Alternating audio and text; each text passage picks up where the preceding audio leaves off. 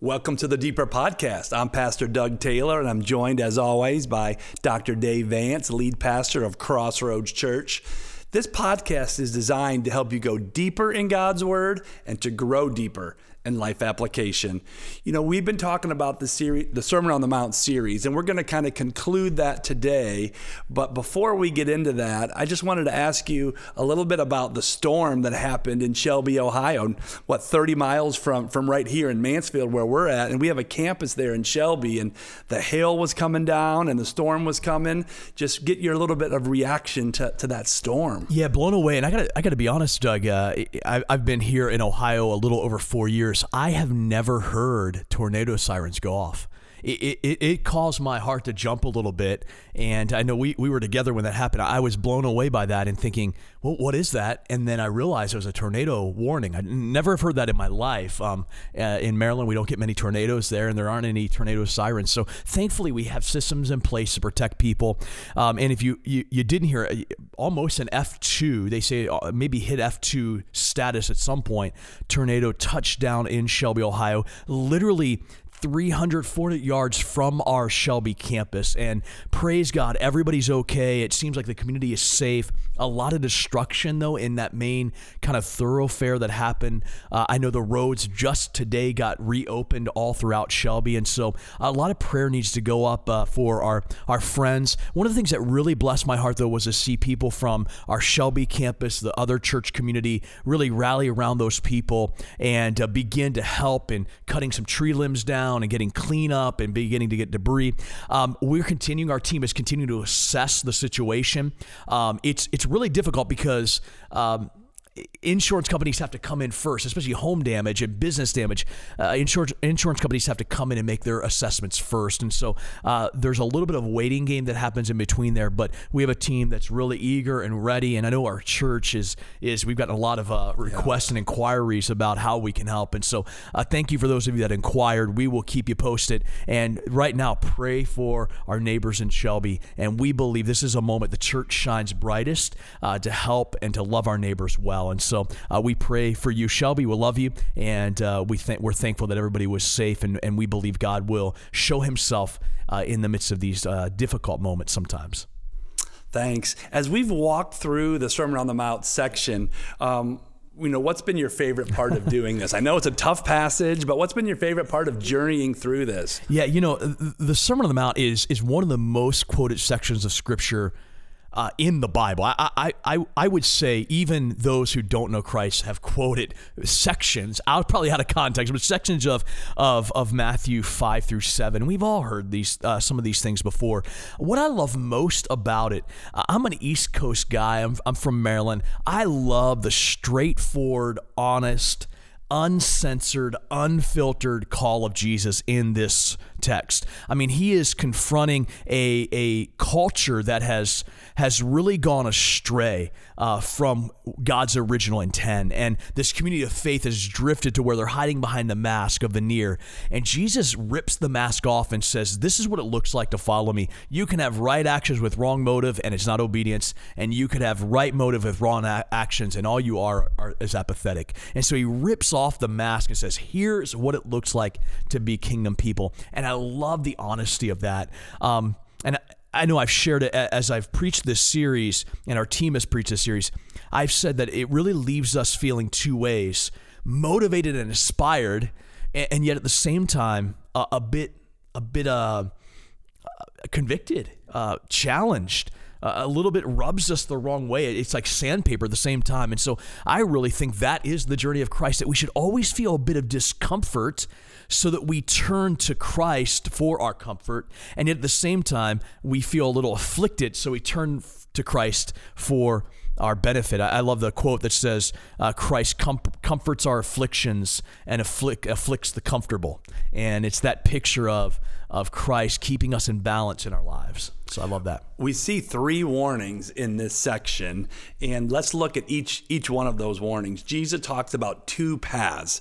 Can you describe those 2 paths for us? Yeah, so we had this great section, verse 13 all the way to verse 29, and really into chapter 8, verse 1, I would say. And he starts with this idea of there are two paths. And I love this because, in our world today, we think of the many paths to whatever way of life. There's many paths to God, many paths to success, many paths to whatever it is that you want, financial freedom. There's these pathways. And Jesus says when it comes to spiritual life, there are two paths. There's a wide path with a wide gate, and there's a narrow path with a narrow gate. And I love that he simplifies it to say there are really two paths. The one path he describes as easy. He describes it as many find it, many follow it, and he describes it as it leads to destruction. That this one path leads to destruction, whatever path that looks like. Now, what I love about this description is that in the Greco-Roman world, the Greeks built roads, and the Romans perfected those roads, and they had roads all over the Roman Empire, and they were major highways in many ways. Along the side of those roads, there would be these little dips into valleys, and they were like little alleys, and you could ride a horse back there, you could walk back there, and Jesus says there's another path, and that's the picture of this. There's a wide path, the highway, and then there's these offshoot paths that go into neighborhoods, and he calls it the narrow way, and the narrow way is difficult. It's not easy. It's bumpy, it's windy, it takes turns we never expect. It has difficulties that seem to pervade it, and yet it leads to life, and it says few find it. And I love this contrast between anything besides the path of Christ, the narrow path, is leading to destruction, no matter what it is. The narrow path leads to life. And so what Jesus does is he kind of confronts our cultural thinking, doesn't he? Because as a culture, we kind of think when we hear these type of words, we tend to think, well, we're okay with people going down whatever path. Find whatever path you want. But the moment anyone says this path is the path, it is the right path, now all of a sudden we call them narrow-minded. And so Jesus kind of plays on that and says, no, there is one path, and it's not narrow-minded. In fact, the narrow path leads to the most broad life, the life of freedom, the life found in him. And so Jesus kind of flips the script on that idea to say, oh, if you believe Jesus or if you follow Christ, if you believe in him exclusively, then you must be narrow-minded. No, Jesus says, no, the narrow path actually leads to the broader freedom in him. And so it is the right path. And Jesus claims that exclusivity, and that's why it says very few find it. If the narrow path leads to eternal life, the narrow path leads to heaven, well, then why is it so difficult? Yeah, that's a great question. And, I think because it is not the easy and popular way. It is filled with, he's talking to a first century crowd that many of them will be put to death for their faith if they follow Christ. The disciples certainly will. They will be put to death for their faith. It costs to follow Christ. And as we see a changing culture around us, it costs a little bit more to stand for Christ. It's not going to come as easy, and it's certainly not the popular route. And, I don't know about you, but we naturally follow what's popular. We follow the crowd. And what's easy. What's easy, yeah. We have to follow Christ, we have to surrender things to him. It makes it difficult, doesn't it? It's so true. And our instinct is not to surrender. Our instinct is to hold on. Our instinct is not to follow the unpopular way. Our instinct is to follow what the crowd does. The bandwagon effect, right? Everybody's a Browns fan right now because the Browns are good, right? They're favored to win the Super Bowl. So, now everybody loves the Browns here in Ohio again. Even if before you probably weren't a Browns fan, there's an intrigue to it. Why? Because there's something about winning, and there's something about when a lot of people talk about it. Fashion takes the same range. So when it comes to Jesus, when he talks about this hard road, this narrow road, it's not popular. And so the crowd doesn't follow, few follow it. And so when few follow it, you feel like a fish out of the water. You feel like you don't belong. You feel like you don't fit. And as Christians, that's a good place to be because we don't fit. We don't belong here. We belong to a different kingdom. Yeah. And Jesus gives us a second warning about a tree and its fruit. What analogy is he making between the tree and the fruit? Yeah, so he talks about these false prophets and they're in sheep's clothing. He says you'll recognize them by their fruits. And he says it twice, that emphasis in Matthew chapter 7, verse 15, you will know them, or verse 16, you will recognize them by their fruits. And then again in verse 20, thus you will recognize them by their fruits. And these statements that you'll recognize wolves by their fruit is sandwiched it sandwiches this illustration of, can thorn bushes bring about flowers? And, this picture of flowers they can look like flowers, but they're really thorn bushes. It looks like figs, but it's really thistles. And the point he's making is, what a tree has or is, it will produce. What is in a person will show itself. And so it's not just what we say we believe, it's how we live based upon that belief. We can say we're a Christian, but do we really act as Christ acts? We can say that we know the Scripture, but do we reflect the Scripture in our lives? And that's the warning here, is that wolves, they look like sheep in sheep's clothing, but they're really wolves. And eventually they may speak the part, act, or even talk the part, but when they start acting the part, then you find out they're not. And that's what he's getting at, is we ought to not only talk the talk, but we have to walk the walk. It's a well-known expression, but it's so true. Those of us that are watching or listening, the question we may have is, how do I know if I have good fruit or I have bad fruit? How do I know that? Yeah.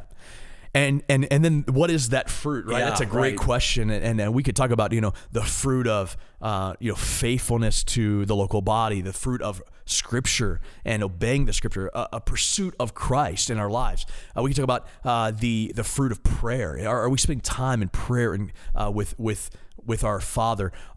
Are we sharing the gospel? Are we ashamed of it? These are all things. Are we willingly obeying, or are we reluctantly obeying? That's a way we look at fruit. Am I being disobedient? And again, all of us have moments where our fruit isn't as good as it should be, and that's why we see the beautiful picture in John 15 of Christ pruning that. He takes away that bad fruit so we produce good fruit, being in the vine. One of the questions I think are really key to ask here, and this is really getting back to the motive, because that's where Jesus is going, is the motive behind what we do, to get in the heart of a person, is I would ask the question, am I merely trying to please God, or do I trust God? And in the text, the proof of that is he goes on and says this well-known passage that really leaves a little fear in us. Not everyone who says to me, Lord, Lord, will enter the kingdom of heaven. He says, in fact, some I will say, depart from me. And the reason for that is because the response is, Lord, Lord, did we not? Didn't I prophesy? Didn't I cast out demons? Didn't I do good works in your name? And even in the name of Jesus, what they were doing is they were using Christ to get their own glory. What they were doing was trying to please God to get glory instead of trusting God so his glory is seen through us. Big difference. Do I please God or do I trust God? When I please God, I'm doing it all for myself. When I trust God, now the fruit of Christ bears itself out of me so that I can't take credit because it's all in him and it's all for him. We see this third warning is more of a consequence. Yes. If we don't listen to what Jesus is saying. Kind of describe that for us, this foundation, where you built the construction. Would you like to sing that song for us? The wise man built his house upon the rock, and the rains came tumbling down. Yeah. I remember that as a kid, learning that song. I don't know if you learned that. Me too, yeah. And then the guy who built his house on the sand, is in the end of the song, it says, and the house on the sand went splat. And I remember smashing my hands together, this picture. And that is, it is very self-explanatory, isn't it? The idea that the foundation of our lives matters. For a house, the foundation is everything. You have a crack in your foundation, you have to dig up everything to fix it. If you have a crack in your foundation, your house is vulnerable. When our foundation is not set in Christ, and can I say, Christ really is the answer of every one of these parts. He is the path.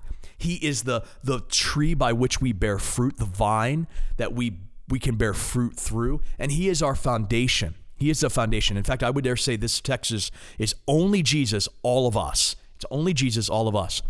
And the question is, what is our foundation? Is it firm in Christ, or is it on the sand of culture, on the sand of ideology, on the sand of ourselves, on the sand of our own self-worth or even self-effort? If so, when the storms come, it collapses because the storms will come. And so a firm foundation will not prevent storms, but it will prevent. Storms are going to come either way, but it will prevent destruction. It will prevent complete destruction because when the storm comes, we stay true to who we have as our foundation, that's Christ.